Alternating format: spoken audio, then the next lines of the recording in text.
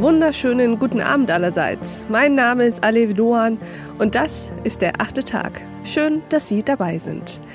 Wie oft haben Sie eigentlich das Gefühl, nicht genug Zeit zu haben?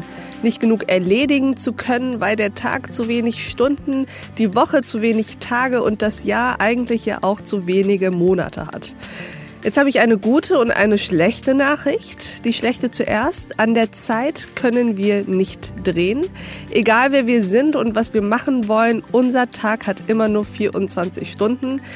Die gute Nachricht ist, an der Zeit können wir zwar nicht drehen, aber an unserem Umgang mit der Zeit können wir sehr wohl einiges verändern. Wenn wir uns die Zeit zum Beispiel als einen unveränderlichen Rahmen vorstellen, in dem wir agieren, dann ist unser Energiemanagement sozusagen unsere künstlerische Kraft, mit der wir das Bild innerhalb des Rahmens gestalten können. Und genau darüber sprechen wir heute Abend mit unserem Gast.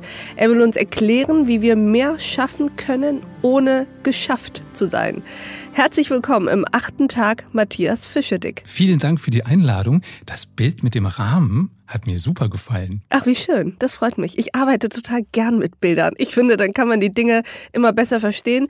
Und schön, dass dieses Bild auch aus Ihrer Sicht funktioniert. Ja. Herr Fischedick, würden Sie sich uns mal vorstellen? Also, ich heiße Matthias Fischedick, bin Business Coach und Mentalcoach.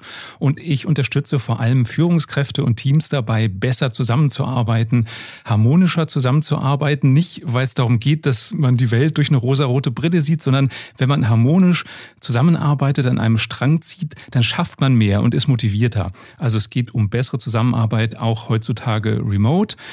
Ich bin Spiegel-Bestseller-Autor, habe 4 Bücher geschrieben. Das neueste heißt, wie Sie es gerade gesagt haben, mehr schaffen, ohne geschafft zu sein. Ich habe auch selber einen Podcast, der heißt Der Jobcoach. Und ich habe eine Edutainment-Show, das heißt eine Show, in der ich Wissen unterhaltsam verpacke. Mit der bin ich auf Tour, wenn es denn geht, in Corona-Zeiten.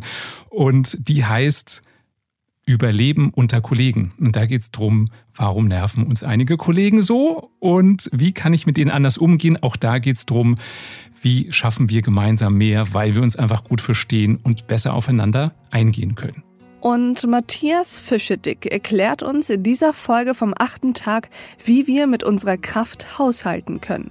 Angesichts eines Tages, der, komme was wolle, immer nur 24 Stunden hat. Ein Roboter, der einen Teil baut. Dem Roboter ist es egal, ob er dieses Teil nachts um 12 baut, morgens um 7 oder nachmittags um 3. Der wird immer die gleiche Qualität liefern. Wenn wir nur auf unsere Zeit achten, dann tun wir so, als wären wir Außenroboter und wir übersehen dabei, dass wir einen Biorhythmus haben, dass wir beeinflusst werden von unserer Umwelt. Und deswegen ist es so wichtig, sich bewusst zu machen, wie ist mein Energielevel und wie muss ich meine Aufgaben gestalten, dass ich mit voller Power rangehen kann, weil ich motiviert bin. Matthias Fischedick räumt auf mit einem Mythos, dem Mythos Multitasking. Das ist wirklich ein Mythos, dass Multitasking funktioniert. Wir können uns immer nur bewusst auf eine Sache wirklich fokussieren. Das heißt, wenn ich mehrere Dinge gleichzeitig mache, ist es kein echtes gleichzeitig, sondern ich springe mit meiner Aufmerksamkeit immer hin und her zwischen den Aufgaben. Zum einen kostet das unheimlich viel Kraft, weil ich muss jedes Mal mich neu fokussieren und zum anderen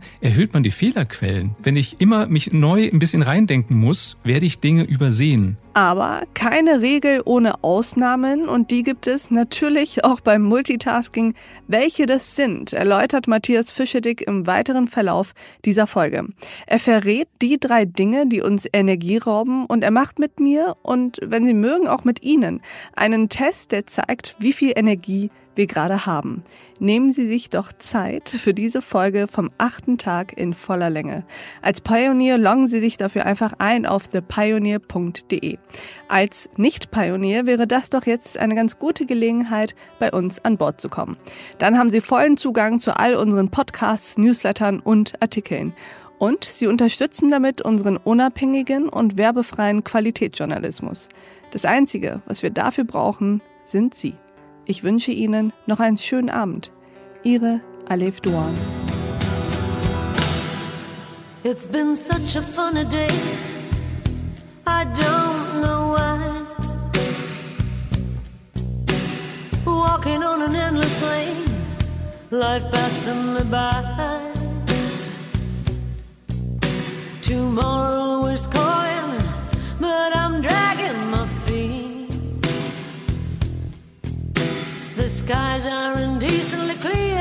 can't stand the heat. Sleepwalking in a haze, stumbling like a child.